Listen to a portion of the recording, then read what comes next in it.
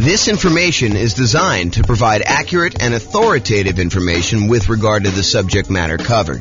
It is offered with the understanding that the presenters are not engaged in rendering legal, accounting, or other professional services.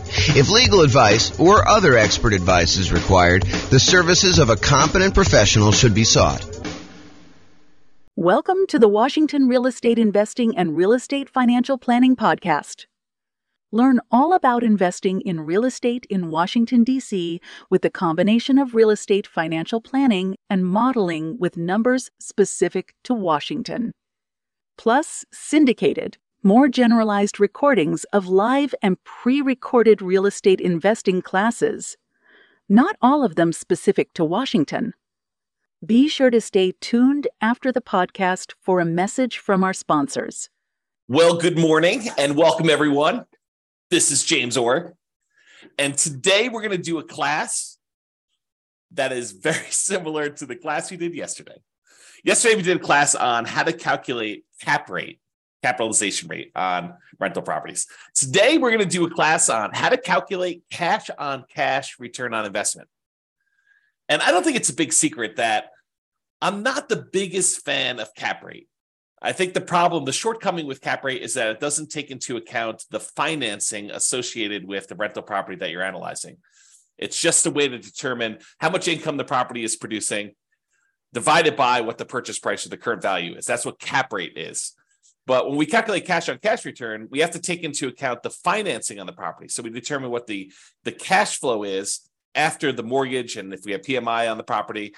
And then we divide that by what we invested into the property in order to determine how productive the cash we invested into the property is in producing one of the four, technically five, areas of return that we have on the property. And so that's what we're going to cover today in this particular class, provided the PowerPoint works. Oh, there we go. Okay, awesome. So today what we're going to do is we're going to walk through an example, and I'll tell you where I get the numbers for each step. And it looks like our police person has arrived for the class, so Nick can tell me if I miss any of the particular sources of the data for today's presentation. I think yesterday, I don't want to get him in trouble, but I think yesterday he was distracted by trying to do some work during the webinar. Today's Saturday, so shouldn't be as much work. At least that's my guess. You can correct me if I'm wrong on that one. So, all right, so we're going to go through an example. I'll tell you where to get the numbers. Nick can correct me if I'm wrong. And I will start with a brand new spreadsheet I made. I made two of these. I made one for the visual cap rate on rental property calculator. And then now I have a visual cash-on-cash return on investment calculator for rental property as well. All it really does is it takes the calculation and it lays it out visually so that you could see like the relationship of all the different things that go in the calculation. It's not anything crazy. I mean, it's just kind of a nice little, at least I think it's a nice little visual. You guys can tell me if you think it's not nice. So we'll go over that, my brand new spreadsheet. And then the spreadsheet that I've had now for, probably at least a year now. I think I did this last like March or so. So, we're coming up on a year for the world's greatest real estate deal analysis spreadsheet. And you can go ahead and download a copy of the world's greatest real estate deal analysis spreadsheet at realestatefinancialplanner.com/spreadsheet. And Layla says, if I become a subscriber, is this a spreadsheet I could get? So the world's greatest real estate deal analysis spreadsheet, as of right now, and by the way, these things, because I'm recording these and people can be listening to them years and years later, right now, the world's greatest real estate deal analysis spreadsheet is completely free. If you go to realestatefinancialplanner.com/spreadsheet, you could download that one. The visual cash-on-cash return on investment calculator for rental property, my thought right now, is because it's brand new, is I'm going to post it in the members area for the people on Substack. So that's the thinking on that. So if you want that, you can go download it. But honestly, as you will see, I will use it to show you exactly how the calculation is done. But as you will see, not that I'm trying to deter you from signing up and paying me money. You're welcome to do that. We would love that, actually. That'd be great. However, you don't need the visual cash-on-cash return on investment calculator for rental property because the calculation is done for you in the world's greatest real estate deal analysis spreadsheet. So technically, you don't need it, but that's good there. And then another spreadsheet I made, and this one will probably be where the visual cash-on-cash return on investment. This is a mouthful. Visual cash on cash return investment calculator for rental property, where that spreadsheet will be. I'll also post the rental portfolio cash on cash ROI spreadsheet, which gives you a nice way to kind of like see all of your rental properties in one spot with what their cash on cash is. Again, that's a brand new spreadsheet I made as well. So I will give you that in the Substack members area as of right now. And then, because that's not enough, a second tab on the visual cash on cash return on investment calculator for rental property is the improved cash on cash return on investment focuser. So I'll show you what that means tonight, or this morning tonight. Man, it's already tonight. I just woke up. And so that will be on the second tab of that visual cash on cash return investment calculator. So you'll be able to see what parts of the equation formula will make the biggest impact for you if you're trying to improve cash on cash. Because I think that's a challenge for a lot of folks right now, right? We're in a market where prices have gone up quite a bit. Interest rates are up a lot. And rents are sort of lagging. I mean, they're up, but they're not quite up as much as prices and interest rates are. And so, therefore, cash flow is not as great as it has been in the last few years. And I've been telling people this for years. I'm like, look, everything's on sale right now. You guys may not think it because prices are up and you're kind of like thinking, oh, man, prices are way up and, how can it be on sale? It's been on sale because the interest rates were so low and they were going down. Now that interest rates are not that low and they've been going up, everything's not on sale. And so I think that that's frustrating a lot of folks. And it's a lot of what we're focusing on in this market, right? If you've got a property, especially if you've got property where you've owned it for a while and equity has increased quite a bit, and you're thinking to yourself, okay, I've got all this equity, maybe I should re-leverage up, or maybe I should sell this property and redeploy this capital somewhere else, or maybe I should go get like a HELOC or on the investment property and take some of that money and reinvest it. I think the challenge a lot of folks are having is, what am I going to buy with this? I've got this amazing loan on this property. I got a ton of equity. And so the equity is not super productive because, prices are up and equity has increased. And the cash flow on it's not as amazing as it once was, especially when you think about it in return on equity, which I need to do a class on return of equity, but I digress. Man, third day in a row with the I digress stuff. So anyway, if the problem we're having is that what do? Do you redeploy that capital? And tomorrow's class, I just posted it this morning. Tomorrow's class is what does it mean to be financially independent? And I will go over all the different components that could make you financially independent. It's not just one thing. And so we'll go look at those and then you can decide, hey, look, I want to be financially independent using this particular measure, this way of getting there.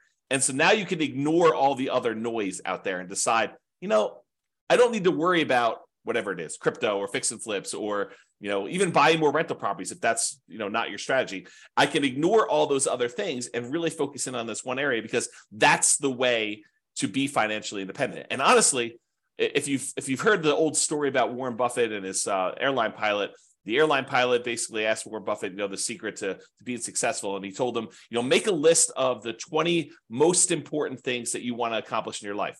And so the airline pilot goes, he makes this list of the 20, he says, okay, rank them from 1 to 20, 1 being the most important, 20 being the least important.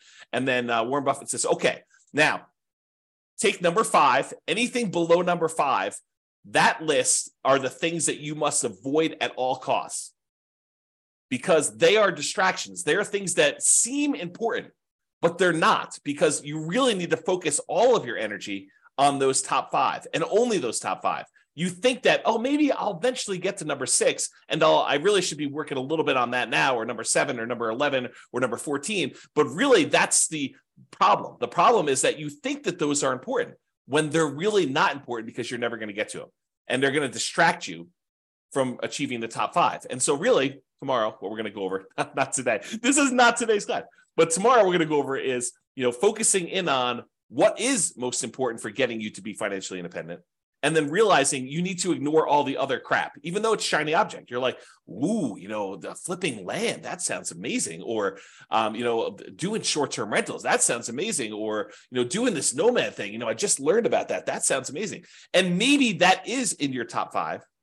But if it's not in your top 5, you need to be able to say no. And I think tomorrow we'll get some clarity on that.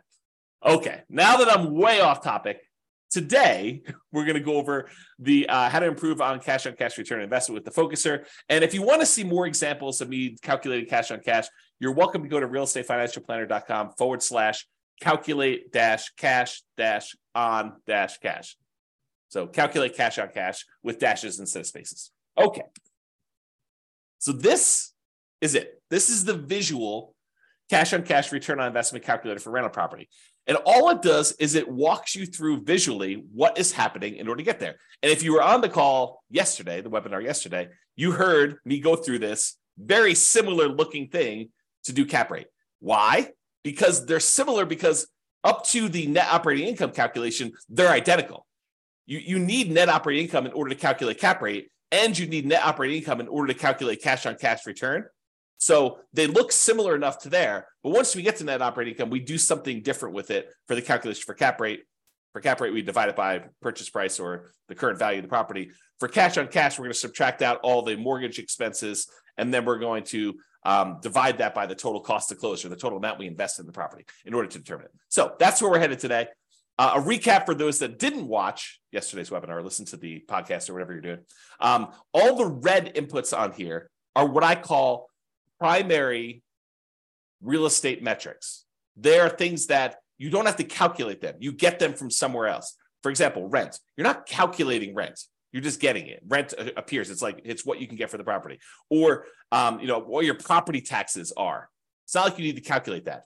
All the blue ones are ones where you calculate. You take, two primary inputs like rent and other income, and that gives you gross potential income as an example. So all the blue ones become these kind of like, they're almost like compound calculations when I think about real estate kind of like metrics, the hierarchy of real estate metrics, like how we get the calculation. The more complicated it is, the more inputs it has, the more likely it is to have errors, and the less you should trust it in a lot of ways, right? And so the further down this line of calculations we go, the more errors we've kind of inserted into the calculation. And so the less certain we should be of that kind of number. And so some of these get really, really complicated. Like when we look at the overall return on investment we have from appreciation and debt pay down and the tax benefits of depreciation and the cash flow on the property. We have all four of those things going in and all the inputs that go into getting to that point. That number is awesome. We love that number, but it doesn't really have a lot of certainty in it because there's so many assumptions that go into it. You'll see just the assumptions for one of those areas on the cash on cash return investment today. So we're kind of going there. All right. So the blue ones are the ones that are compound. The yellow ones are ones that take both a compound and put a secondary one, and you also have primaries or more than one kind of blue one in there. And so you can kind of see they get more complicated as we go down. The red ones are all the ones you're going to need inputs for, and the green one's kind of what we're seeking. It's the only one that's not color-coded based on how it is in terms of the hierarchy of metrics there. Okay, so I'm going to walk you through this whole analysis by zooming in, and then I'll zoom back out with the numbers we need. So the first step is, in order to calculate cash on cash, return on investment, we need to know what the cash flow is on the property after all expenses, and we divide that by the total cost to close. And the total cost to close consists of your down payments, your share of the closing costs as a buyer, anything you need to get into the property, that really should be included in that. And there's some gray area here, and I hate to be inexact, but this is the reality of it, okay? If you have a property that you're buying and it's distressed, and you know that going into it, you're going to need, paint or carpet or to replace a kitchen sink or to put a refrigerator in, does that count as a total cost to close? And it's an interesting question, right? Because do you take into account the stuff you need, the rent-ready costs, for a property to be ready to kind of like rent? And I think for most of you, I think that you should include those, right? Because it truly is how much cash return, the cash flow you're getting on a property, and you had to invest that money in order to get the property to exist. It's like the total amount you needed to invest in the property. So how much cash did you need to bring to the table, including the money that you needed to get it there in order to be able to have this property produce this amount of cash flow? So I do think you probably do include those. And some people would argue, the purists out there would say to me, James, but that's not really technically the cash on cash. Yeah, maybe. I actually think it is. I think that you probably should have, the money you need in order to get the property rent ready in there. Because then people will start saying, well, what about, you're going to need a roof in, 2 years. Should you kind of include that in there? I don't know. Now you're getting a little crazy on me. And honestly, this metric is not, while it's probably one of the most important metrics when you're analyzing a deal to make sure that you get a property that's not going to really drag you down, like a kind of a, what do they call those? What's the animal that they have around your neck? Is it a mongoose? What is the animal that they have around your neck? I don't know. Anyway, you don't want to have a property that's really going to drag you down with cash flow, right? You want a property that, or if you're going to do it, make sure that you plan for that and set aside enough money to handle any negatives. Albatross. Thanks, Lee. Like, that's awesome. Albatross around your neck. So you don't want one of those. Okay. So I don't know where I was going with this. I think I was talking about this idea of like total cost to close and how much do you include. I think once you get the property, you make the decision to buy it, doing this cash on cash return on investment calculation. I think as soon as you do this, this is going to sound horrible. As soon as you do this calculation, you should abandon it, right? Because that's not the metric we are concerned about moving forward. Once you acquire the property, I think the metric that matters most is your cash flow on your equity, your cash flow return on equity calculation, because that basically tells you, okay, now that I bought the property, it doesn't really matter what I use to invest in the property. Now that I bought the property, what I want to know is how much cash flow I'm producing on the amount of equity I now have tied up in this property. That becomes a much more important metric in my mind. So we do cash on cash return on investment in order to make the investment decision. How much money do I need to put into the deal? And then how much cash flow am I generating on it? But once you get into the property, I don't think that's important anymore. I think what's most important then is, okay, I now have this much equity in the property, and this is how much cash flow I'm producing. Do I want to stay in the property and continue to get this current return? Or do I want to sell this property, walk away with my net equity, because you have expenses of getting out of there, and then determine if I should reinvest that somewhere else? Because then it becomes a comparison of, should I stick with this, what I have, and the return I'm getting, or should I then sell this property, pay all the expenses on it, or defer some of them? You can't defer all of them. I guess you could defer or eliminate all of them. I guess you could do that. And then you actually move on to something else. And so really, if you want to get super technical, the one I like most is your cash flow on the return on true net equity, which is your equity after you take into account all those expenses, because that's the amount of money you would walk away with and that you could reinvest somewhere else. Man, is that a tangent or what? Okay, so getting back to the class at hand. Cash on cash return on investment. So we're going to take the cash flow, which is all the money you got coming in, divided by, minus all the expenses you got going out, divided by the total cost to close. And I kind of included what sort of gets included in there and where you get it from. That actual calculation there is what cash on cash return on investment is. So the total cost to close is a primary input. You just get that number from, your closing sheet, how much money you put in and how much money technically, I guess it is a calculation, right? Because if you have the money you had to put up for a down payment, plus the closing costs, plus any expenses you have in there. In fact, why don't I make a note? Because, technically that is right. It is actually a calculation. So, all right. Total cost to close. See, you're seeing this happen in real time. It's not really primary because it gets calculated. So I'll kind of put in there what gets calculated in there, but you guys know what I mean. It's really a number you get off of somewhere else. It's just your closing sheet, the total amount you had to put down, plus the closing costs in order to get the loan, plus if you had any money that needs property to be rent ready, you can put all this in there to get that. Okay. And I won't even go down the rabbit hole. I won't let you guys distract me and talk about reserves here, right? Because technically, you probably should have reserves in order to buy a rental property. I think it would be imprudent for you to go buy a rental property without reserves. And then you got to ask yourself, well, James, should I put my reserves in my total cost to close? Because I really need that money set aside in order to do that. So really the cash on cash return investment is going to be even lower because you really should have, probably 6 months or 12 months of reserves, depending on what you're keeping it in, which I should do another class on reserves. But there you go. I won't even go there. All right, so stepping back. So we were doing this section before where we talked about cash flow divided by total cost to close gives you cash on cash. Now I'm going to say, well, how do we calculate cash flow, right? What does cash flow, the calculation look like? And really what cash flow is, it's your net operating income, which is the amount of income you have coming in on the property, net of all your operating expenses, which I will show you how to calculate. We're going to zoom back out. But net operating income is basically all the income you have coming in on the property after expenses, except for mortgage expenses, which is where we're getting next. So you take net operating income and you subtract out whatever your mortgage payments are. And by the way, most of the time we do these calculations yearly.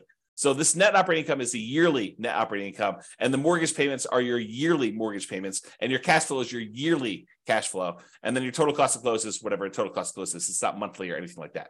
Okay. So net operating income minus mortgage payments minus private mortgage insurance if you happen to have PMI. So in most cases, if you're buying an investment property, you're not going to have PMI because most of the time when you buy an investment property, you're going to put 20% down, sometimes 25% down because the difference in interest rate between a 20 and a 25% down payment is oftentimes enough such that you should probably figure out a way to come up with the extra 5% in order to get the better interest rate.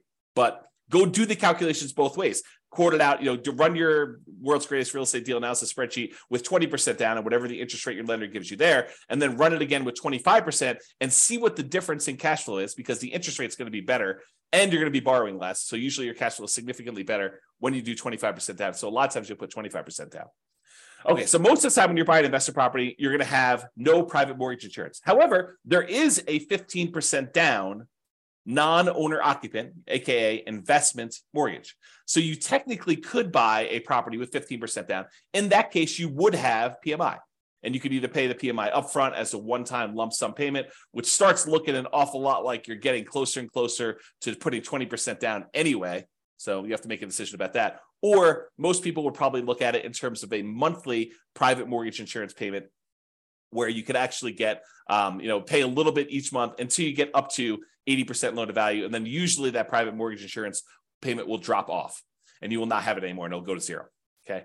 And that's not the only way that you can have private mortgage insurance when you're calculating this cash on cash. Let's say you're doing the nomad real estate investing strategy where you're buying a property as an owner occupant.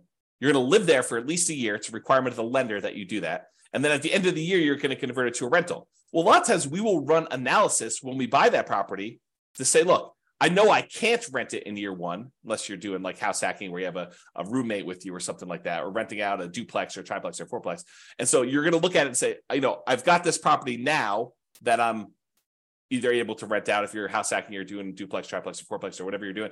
Or a year from now, once the property I've lived in a property for a year, I'm going to convert it to a rental. What would cash flow look like either now or then? And most of the time I tell you just to analyze it now because it's just simpler. So if you go and do that, and you're putting less than 20% down, you're doing like a 5% down conventional loan or a 3.5% down FHA loan or 3% down conventional or nothing down USDA or nothing down VA loan, like all of those low down payment options that you could use to buy an owner occupant property that you're moving into. In those cases, except for VA, you'll have PMI. And for those that don't know, I just assumed everyone knows what PMI is. PMI, private mortgage insurance, is an insurance that you pay to protect the lender in case you default. And the way I like to describe it is, imagine for a minute the lender says to you, hey, look, I will loan you money in order to help you buy this house. And you're like, great. And they say, okay, what I'd like you to do though is I want you to have some skin in the game so that if the property value goes down, I'm protected and that you would lose money first. And you're like, hey, that sounds reasonable to me. You're willing to loan me money in order to buy this house. It sounds reasonable that I have some skin in the game to do that. And so what the lender says is, I'd like you to put down 20% so that if the property value dips and I have to foreclose on you because you stop making payments, that I'll be able to get all of my money back out, all that 80% value back out. And I will feel very, very safe in that position. And you're like, well, that sounds reasonable to me, but what if I wanted to put less down? And the mortgage company says, hey, let me think about that for a minute. Well, I'll tell you what I'm willing to do. If we find a third party, private mortgage insurance company, we find this third party and we say to them, look, the buyer, you, will go ahead and pay them a fee and they will take the risk on if there's a foreclosure and I am going to end up losing money. So what they will do is they will insure me as the lender for you only putting less down as if I had put 20% down. Kind of a way to think about it, right? So what basically it does is it protects the lender in case they have to foreclose and they don't get all their money back as if you put 20% down. If you put 20% down, they feel comfortable. But when you don't put 20% down, they don't feel super comfortable. And so they want this third party in the way to protect them in case you default. And so you're paying the third party private mortgage insurance company a fee to protect the lender in case you default. That's what it is. In a lot of cases, not all, FHA doesn't ever go away, but in a lot of cases, the private mortgage insurance payments will go away once you get to 80% loan to value. Once you get to that 20% cushion of equity from the property value going up and you paying down the loan. So That's where you get this from. The mortgage payments, you're going to get those from your mortgage payment statement or your lender. They're going to tell you what your mortgage payments are.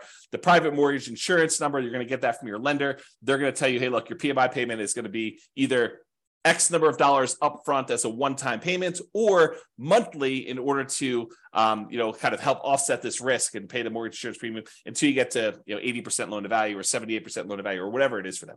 So you're going to get those numbers from there. And then we already covered where to get the total cost to close. So we've got to the point now where we've calculated cash flow from net operating income, which is calculated. We'll show you how to do that here in a second. And then you get private mortgage insurance and your mortgage payments from those sources. All right. Let me take a break. All right. Zooming back out a little bit more. Now we've covered net operating income. We've covered mortgage payments, we covered private mortgage insurance, covered cash flow, total cost to close, and now cash on cash return on investment. Now we're going to step back and say, well, how do you calculate net operating income? Well, net operating income is really the net after expenses of the income you have on a property. So what does that mean? Well, we have this gross operating income. That's the amount of income you have coming in on the property, gross, before expenses. And then you have your operating expenses.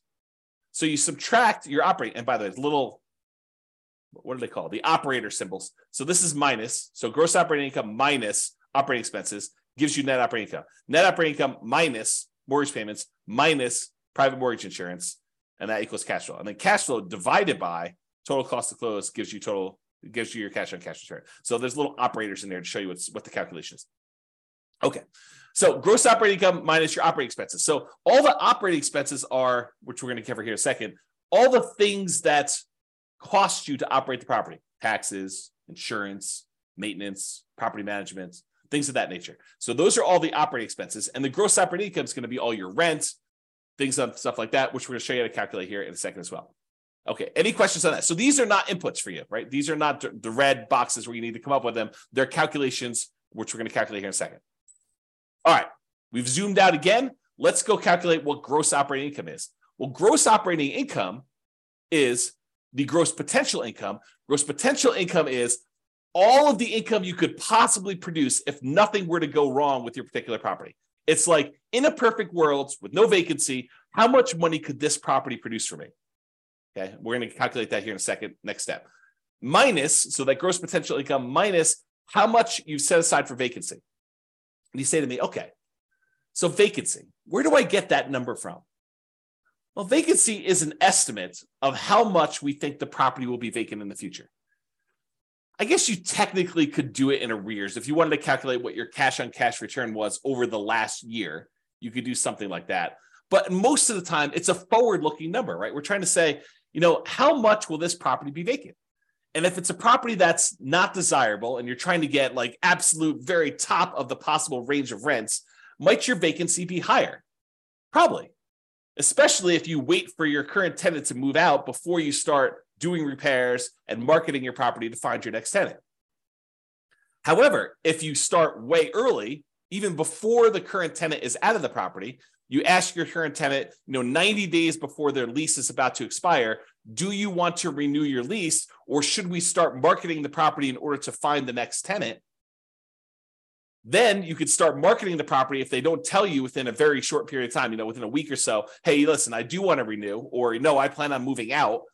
Then you could start marketing your property, 60 to 90 days before the property becomes vacant. Shouldn't your vacancy be a little bit lower? Even if you start searching for a tenant with higher rent early on, and if you're not getting calls, you're not getting inquiries, you drop the rent a little tiny bit, do it for another few days, see if you're getting calls and inquiries, and then drop it another little bit until finally you're at whatever the fair market rent is, and you're getting a reasonable number of calls and inquiries and applications on your property. And because you're starting 60 to 90 days in advance, taking 3 or 4 or 5 days or a week in order to test a slightly higher rent before you drop it a little bit and then continue testing it to refine it. If you do that as a strategy, won't your vacancy be a lot lower? So if you're using this strategy of starting 69 days in advance, and you're testing your rents, and you're definitely a good salesperson about being able to, talk to people and sell your property and tell them about the pros and cons and the benefits and why they should rent from you and not the other house down the street. If you're good at sales and you're, selling the tenant, and you're also good at marketing the property, you've got really good photos, you got really good description, you got a good process. The property shows well because the current tenant is a high quality tenant that's taking care of the property, and you've done all the maintenance on the property so that it looks good when you're showing it with the tenant there. Like, if all these things are true, then vacancy, I think, should be in that kind of like 3% to 5% range, probably closer to 3%. But if you're kind of like lackadaisical, a little bit reactive in your kind of thing, you're kind of testing high rents, you're thinking, I'd rather have a month of vacancy, but get $50 more a month in rent because that makes sense to me, which doesn't. But, you're thinking of all these kind of different strategies, then maybe you're kind of like vacancy is going to be 5 to 8%. Or maybe you're hiring a property manager and they're not doing a great job. Maybe that's 5 or 8%, or even higher. I mean, if you have like a really poor quality property and it's in a rough part of town and it's hard to fill, and you're trying to get really top dollar for the rent because that's what you believe you should be doing, you might have higher than that. Or if you have a lot of turnover where you have tenants that are constantly being evicted because you have a low quality tenant pool, and by the way, you'll find better quality tenants by starting earlier. You get planners. You get someone who's like, I don't need a property tomorrow because I'm evicted. I'm living on the street. I need a property tomorrow in order to find this. My lease is going to expire at the end of whatever it is, March, and so that's when I want my property. And so I'm going to start looking in January to find my replacement. That's the type of planning tenant, high quality tenant that you want. Someone who's thinking ahead. Someone who's not like out on the street looking for a property to live in tomorrow. I mean, and that's the type of people you get, or a lot of vacancy where you're waiting for someone to move in if you've got a property that's vacant and you're trying to advertise. Okay. So the vacancy one you use that as a percentage of the rent you're collecting, because, we have that thing there. So you can kind of do the calculation. I think, if you don't know any better, 5% is probably pretty reasonable for that number. If you're a good property manager and you know what you're doing, 3% I think is a little bit of a better number. And if you are a train wreck, man, that sounds horrible. But if you're a train wreck with your property management skills, then use a higher number. Okay. Am I doing a good job, Nick, with getting these in here? Make sure we got all this stuff. Okay, good. Let me know. All right, so gross potential income, which we'll show you how to calculate. That one's really easy to calculate. And then minus vacancy dollar, that gives you that gross operating income, which we're going to need. Yeah, Nick says I'm doing a good job, so thank you. So you take all that stuff from the gross operating income, we're going to subtract that from the operating expenses. So what are operating expenses? Well, I told you before what they were. It's like property taxes on a property, and property insurance and HOA fees and your share of utilities as the landlord and other expenses and maintenance and property management. So let's go through those just to make sure we kind of understand. Property taxes, you're usually going to get that from the MLS sheet. However, as I discussed probably in too much detail yesterday, that is not a firm number. And I think that's the problem, just in general, back up a little bit. That is the challenge, I think, for a lot of folks, is that they expect this cash on cash number to be super accurate. And honestly, I don't do them any favors by going out to 3 decimal places here to show you what the cash on cash return on investment is, right? But it's not that accurate of a number, right? We have property taxes in here as $2,956, just as an example. However, when you buy a property in some jurisdictions, in some markets, they actually reassess the property based on the sale, and your property taxes are going to change because now they know what the real value is, high or low. Could go up, more likely, or could go down, less likely. So it could change. And I gave the example yesterday of you're buying a property from a senior and they had the senior tax exemption. They had like a homestead exemption on their property. And so maybe their taxes are really, really low. Like you're looking at it, you're like, wow, the property taxes on this property are only $1,200 a year. That's amazing. This property's going to cash flow like crazy. Well, it's going to cash flow like crazy if you were a senior and you had a senior homestead exemption on the property. Yeah. But when you buy the property, you no longer get that exemption, right? And so property tax numbers can change. They're not static, they're not fixed, and they probably will get changed when the property gets reassessed anyway. Like this number goes up over time. So just be aware that this is not a super exact science. Like if you're looking at 2 different properties and you're like, what, this one gets me 4.91% cash on cash return, and this one gets me 4.85.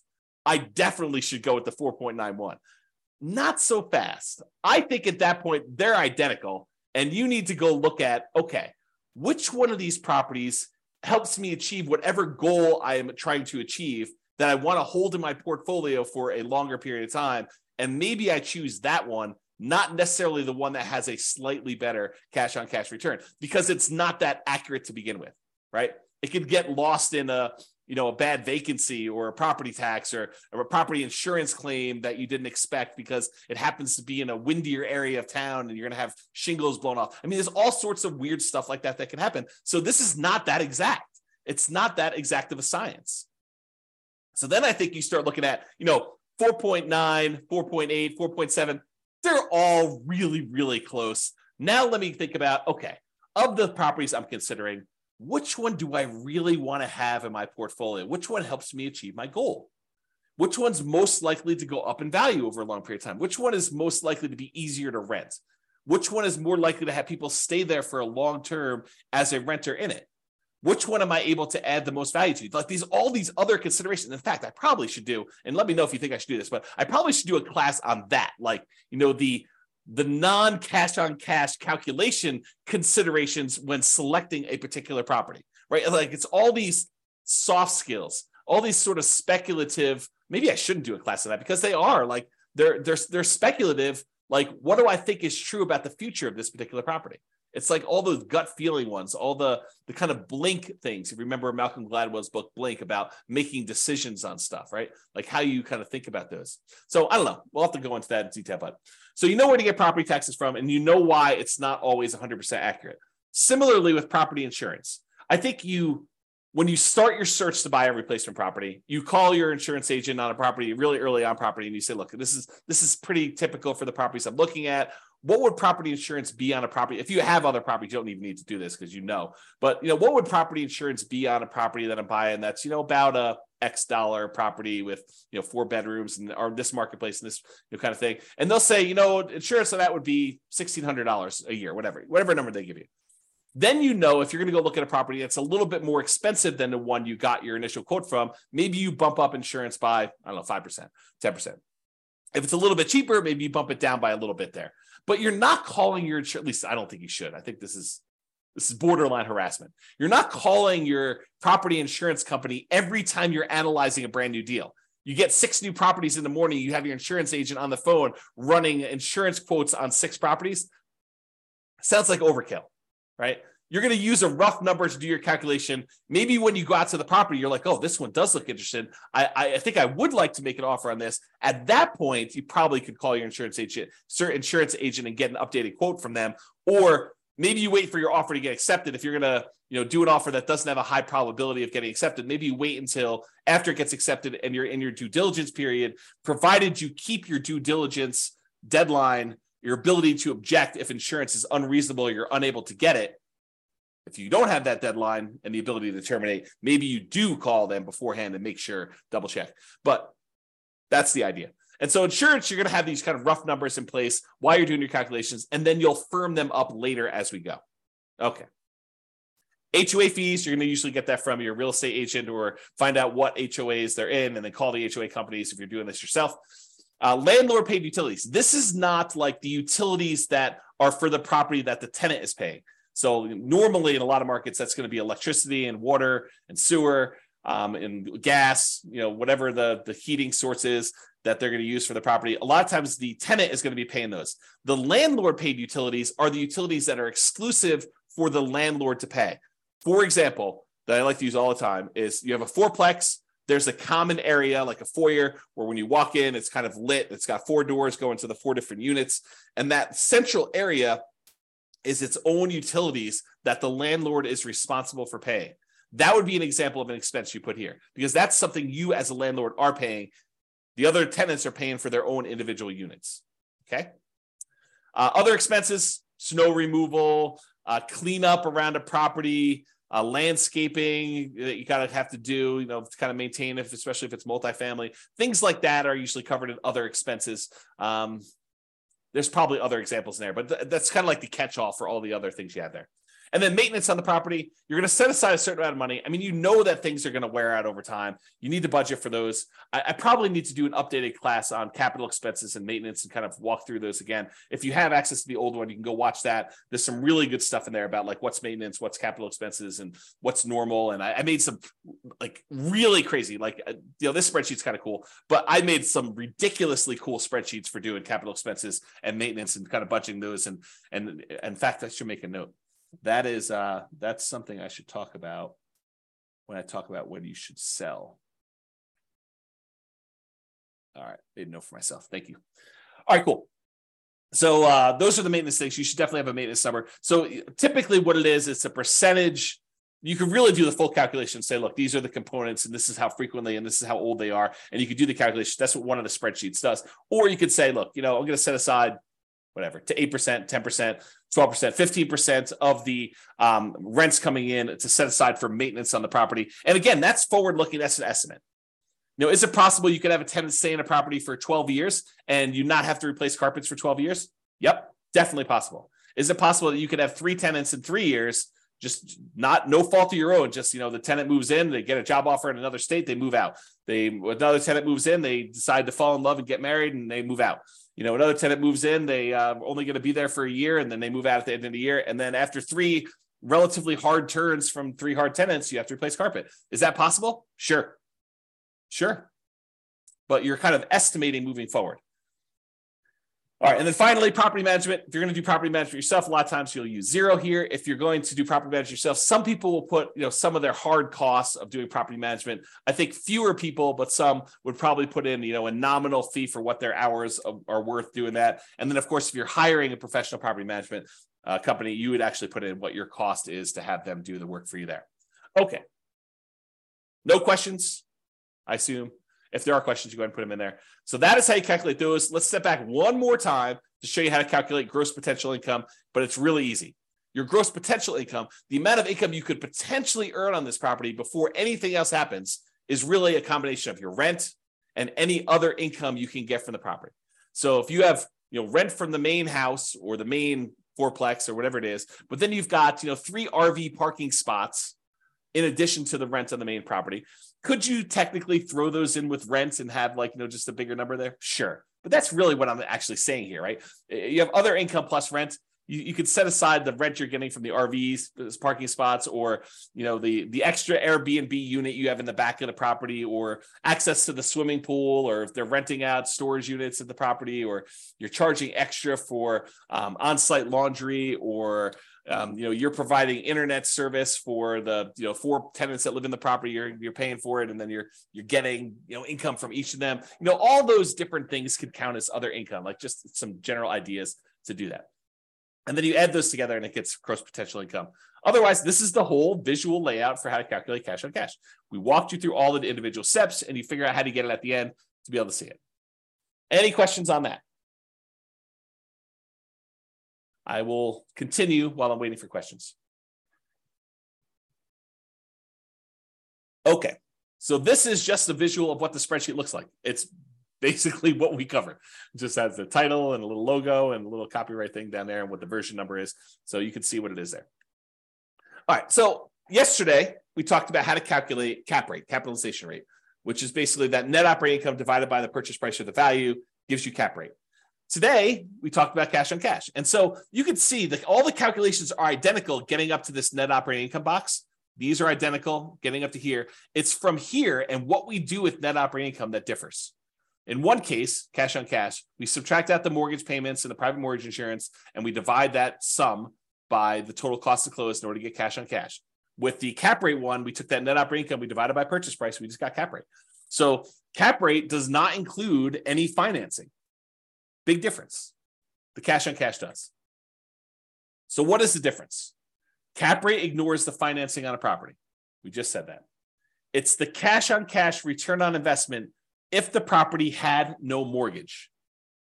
Cap rate is cash on cash if the property had no mortgage. And I'll show you how I get there on the next slide. I think it's next slide. Maybe it's two or three. Cap rate is often used when we want to compare multifamily properties. You have a 12 unit and a 17 unit, and you want to figure out like which one is going to be better. And you can use cap rate in order to say, well, this one's got a cap rate, it's a 5 cap, this one's a 4.5 cap. You can kind of use those to compare. So it's used to do that. Both need the same calculation through net operating income, which we talked about, and I walked you through the calculations already, so I'm not going to do those again. All right, and I hinted at this earlier when I said cash on cash return on investment, when you're analyzing a deal for the first time to decide whether you want to buy it or not, makes a lot of sense. In fact, it's probably the primary metric for a lot of folks looking as to whether or not they should be buying a property. Look at their cash on cash return on investment, see what their cash flow would be when they buy this property based on how much cash they have to put in there. So it's extremely important when you're first buying a property. It tells you how much cash flow your property is producing based on how much you're investing in the property. That's a good number to know. However, after you've owned the property for 10 years, does it really matter what you initially invested in the property? Fast forward 10 years from now, does it matter that you only put $1,000 down on this property? Probably not. And honestly, the less you put down, the more amplified this gets, the less meaning it has. I'll give you an example about this. Let's say you managed to buy a property with nothing down, and you got so many credits and rebates and everything that you literally have negative $1 in the deal. And when you do your cash on cash return on investment calculation, you have I don't even know if this number is correct, but a negative 1,000%, let's call it negative 100%, negative 100% cash on cash return on investment. Negative 100%. Certainly you should not buy that deal. Or maybe you should. What does a negative 100% return on investment mean in the terms of you having negative $1 invested in the deal? Right? It means nothing. It really means nothing. Maybe it means you have negative $100 cash flow for the year. That's nothing. On putting nothing down into a deal, that's silly. And that's why the smaller you put into a deal, the more amplified these returns can get in both directions. They can get really, really high positive, or they get really, really high negative. This is sort of like what happens if you have an infinite return on investment if you have nothing in the deal. Well, if you have really, really small numbers, it gets skewed there. Layla says, should you really be including total cash to close, not purchase price in your cap rate calculation? No, for cap rate, the definition is the purchase price.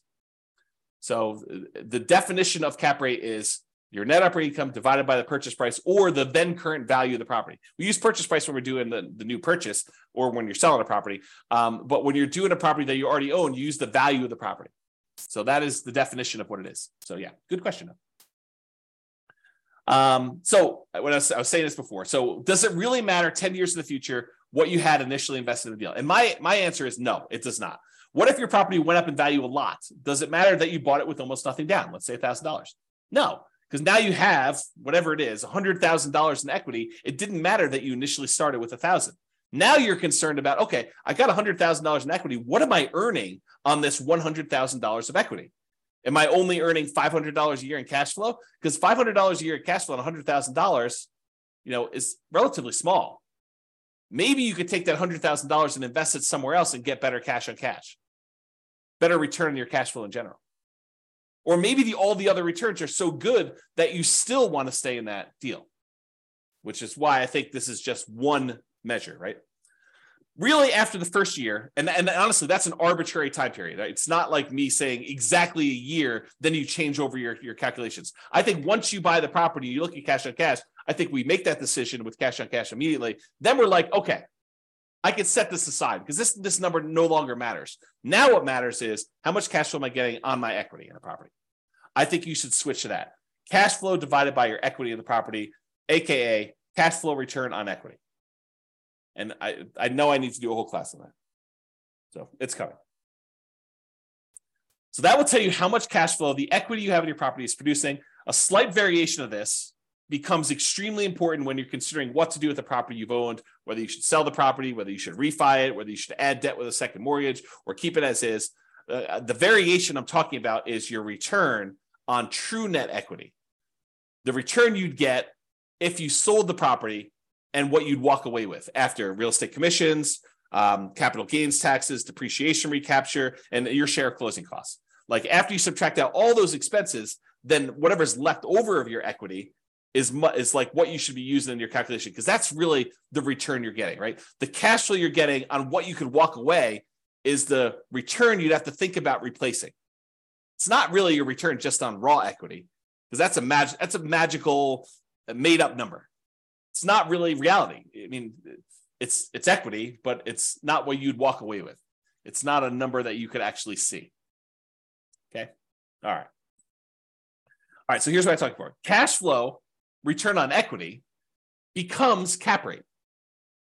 So if we think about this, the cash flow you're getting divided by how much equity you have in your property really eventually becomes that cap rate calculation. And I'll show you what I mean by that. So here is the calculation for cash on cash return on investment. It's that net operating income minus your mortgage payments, minus your private mortgage insurance. Well, if it's property's free and clear, if you no longer have a mortgage on it, these go away. And so then it becomes net operating income literally equals cash flow, because this, when these are zero, becomes cash flow. And then your total cash flow, when we stop looking at your total cost to close and we now look at return on equity, this becomes equity. Well, what's equity? Equity is your property value when you have no mortgage. So this becomes net operating income, which is really equal to cash flow, divided by your total cost to close, which we really start looking at as return on equity. And equity becomes your property value. So this literally becomes cap rate. So cash on cash return on investment is cap rate for a property that is free and clear, that you no longer have a mortgage on when we think about it in terms of return on equity. Mind blown. Okay. So that's what I covered there. And by the way, this last slide, if you never understood this, it doesn't matter.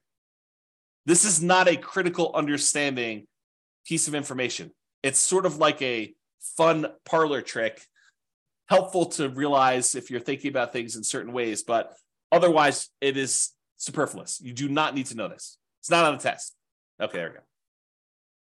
All right, so what are typical cash on cash return on investment numbers? I wish I could tell you, they're always this, but there's so many variables. It can vary by market. If you're looking in California versus New York versus Florida versus Texas versus Colorado, like all of these different markets in general, and even city specific, have varying what's normal cash on cash return on investments.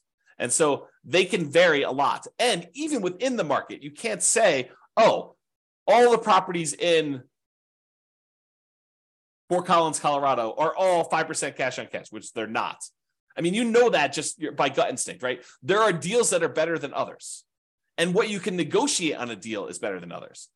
Plus, even if all the properties were identical, the financing you get on a property changes your cash on cash return on investment. So there's no way that they could be good, because someone getting a 20% down loan in order to buy this as a non-owner occupant is going to be very different than someone getting 25% down loan on that property, or someone buying it as an owner occupant with 20% down, or an owner occupant with 5% down, or an owner occupant with 3.5% down FHA loan. Like the loan type now changes your characteristics of this, right? Because it not only changes the mortgage payments and PMI in a lot of cases, but it also changes the total amount you invested in order to buy the property. You put more down, that number gets bigger.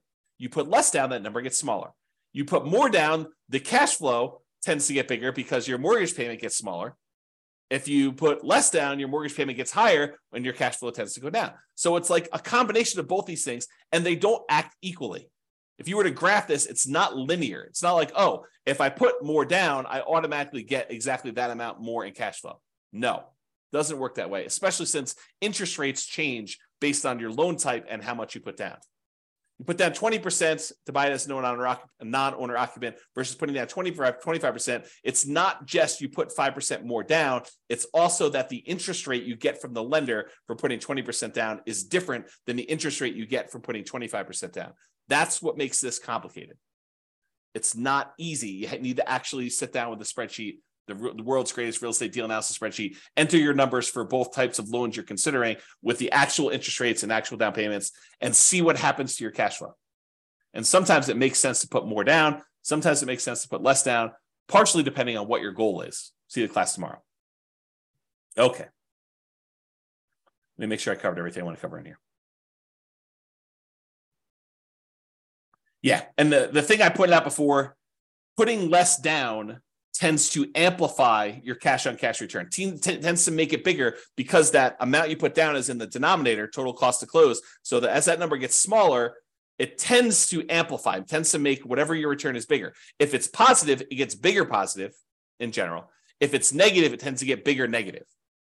So when you're doing Nomad and you're putting very small amounts down, you can have these really abnormally high cash on cash returns and these abnormally low cash on cash returns, negative. Okay. In general, nicer, high demand properties tend to have lower cash on cash return on investment numbers. If you want to go buy pretty properties that you feel really good about, and you're like, I like this property, it's really, really nice. In general, those tend to have lower cash on cash return on investment numbers. Usually the properties that have better net operating income, better cash flow on them are the properties that are rougher, less nice. You know, they're ones that they have some type of economic or location challenge or structural or conditional challenge on them. Those are the ones you tend to get better cash flow. You know, this is like the classic slumlord kind of metaphor or kind of terminology, right? You tend to associate the people that have these cash flowing properties as these slumlords because the properties tend to be run down. They tend to kind of like forego some maintenance to improve their cash flow by having that lower maintenance number. And they kind of like live on the fringe trying to get these higher cash flows on that. Or these nicer high demand properties tend to be lower. There's some exceptions to this, right? You do nicer properties that are Airbnbs, maybe you can have enough income where those become nicer. You know, so like a short-term rental, vacation rental sort of strategy could help you overcome that. But with traditional long-term buy and hold properties, that's the general rule of thumb. All right. So have I carefully avoided telling you what a typical cash on cash return on investment number is by explaining to you how much they can vary market to market and within the markets and based on the financing you're getting and like all those different things? Can you see how I narrowly avoided having to give you a number because they are all over the place? All right. I want to make sure. All right. So this is a new spreadsheet.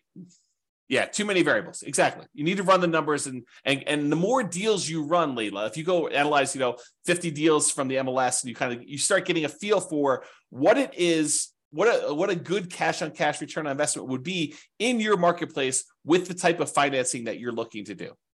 Then you start seeing a range. You're like, oh, this one's, 2%, this one's 3%, this one's 3.5%, this one's 1%. And then you get the feel for like what the range is. And then when you find one that is, near the top 20% of your range, and it hits all of your other goal requirements and kind of restrictions there, and kind of like your selection criteria, then you could say, well, this seems like a pretty good deal. It's not necessarily the highest cash on cash return investment.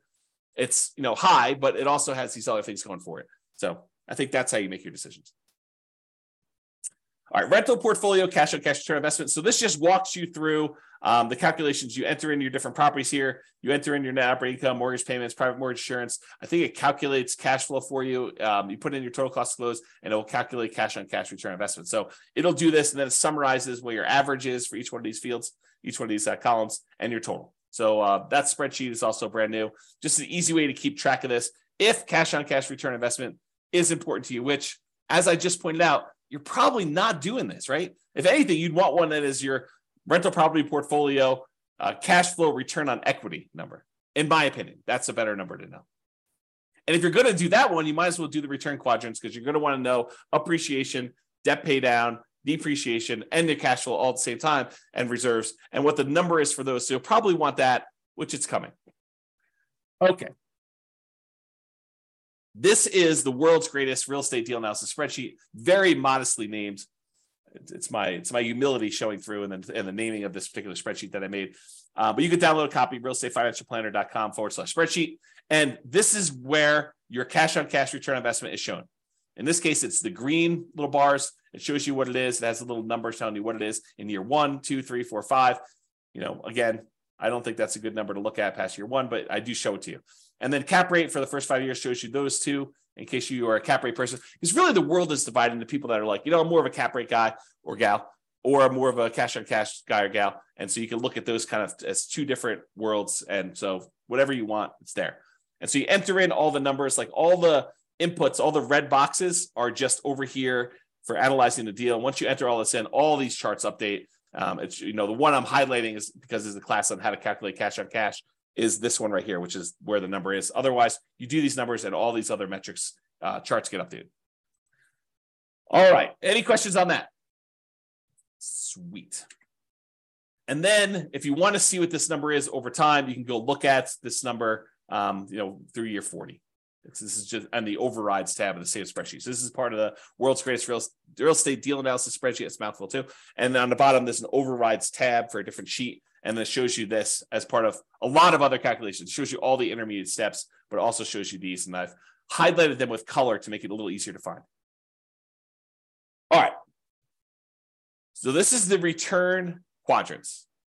And it shows you the 5 areas of return you have when you buy rental properties. Appreciation, tendency for property values to increase over time. Cash flow, which is what we're talking about. We talk about cash on cash return on investment.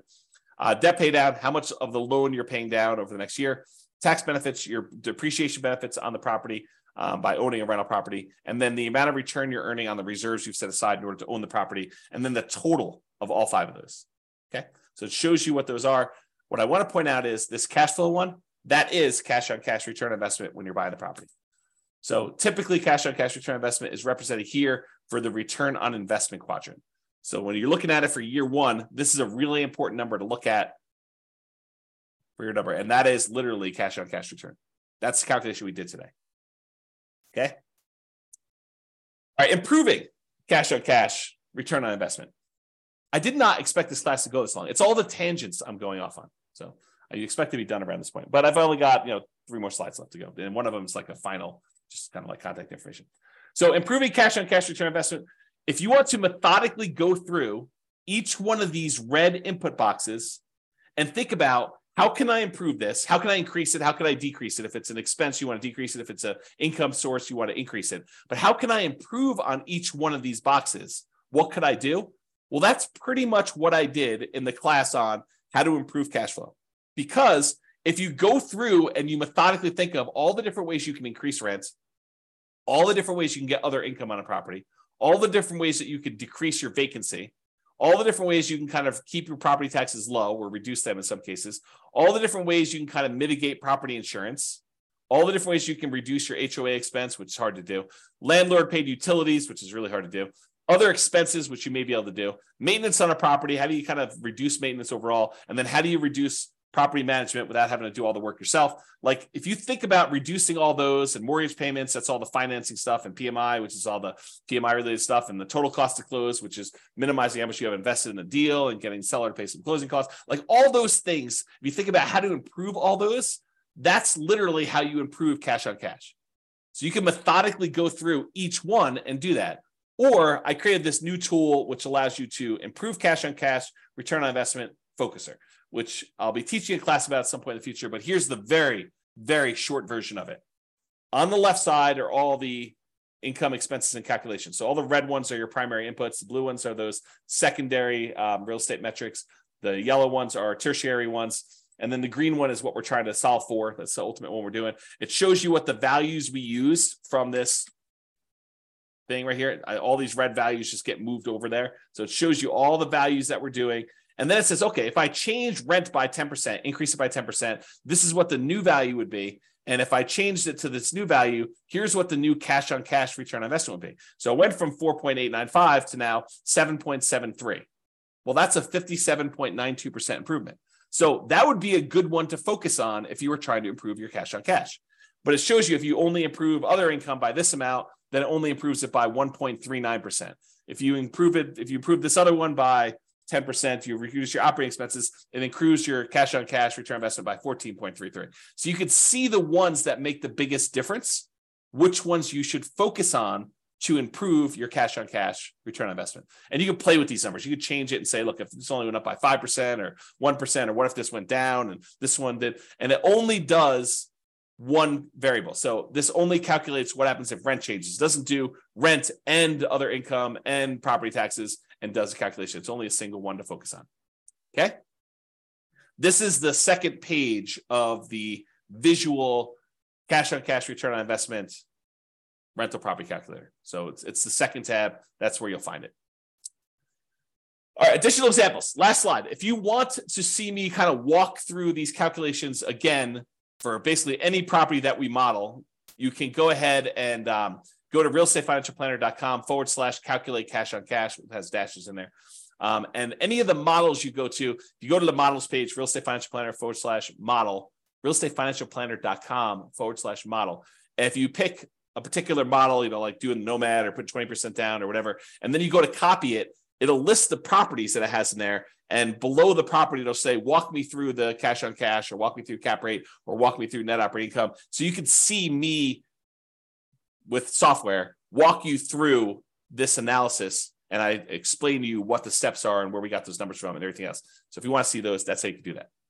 And that's only 3 minutes over is the end of presentation. Any final questions? You guys are very welcome. Wow, people are saying thank you without even me saying it. So you are very, very welcome for that. Hopefully that was super helpful for you guys with walking through cash on cash and how to get it done and why you probably don't need to manually calculate it, just use the spreadsheet to do it. But hopefully that'll be helpful. And I hope some of the tangents, right? Like there's always this debate over, do I go off on tangents and give you the extra information that maybe wasn't on the slide, but it reminds me, it's like, oh, well, I need to tell you about this. And so let me go share with you this sort of insight on some other stuff. Yeah. So people love the extra stuff. That's awesome. Okay, cool. Yep. Yeah. Everyone likes the tangents. Everybody likes the tangents. So that's it, folks. Thank you for coming. Show up live. I'll try to get the recording, provided the recording goes through. Try to get the recording up for those that have access to it. Enjoy your weekend. I will talk to you all soon. And I am doing a class tomorrow. So if you want to log in for that, that'd be awesome. Bye-bye for now. With home prices up, mortgage interest rates up, and rents up, but not quite enough to counteract the higher prices and interest rates. Cash flow on rental properties in Washington is harder than ever. Book a call with the Real Estate Financial Planner to apply our proprietary 88 strategies to improve cash flow on your rentals. See the show notes for a link to schedule your call and improve your cash flow today. If you're a real estate agent, lender, or professional in Washington that wants to help our real estate investor listeners, consider reaching out to learn about collaboration opportunities with this podcast. We'd love to add more value to our listeners by having you assist our investors buy, sell, and finance their real estate investments. See the show notes to schedule a call to discuss collaboration opportunities.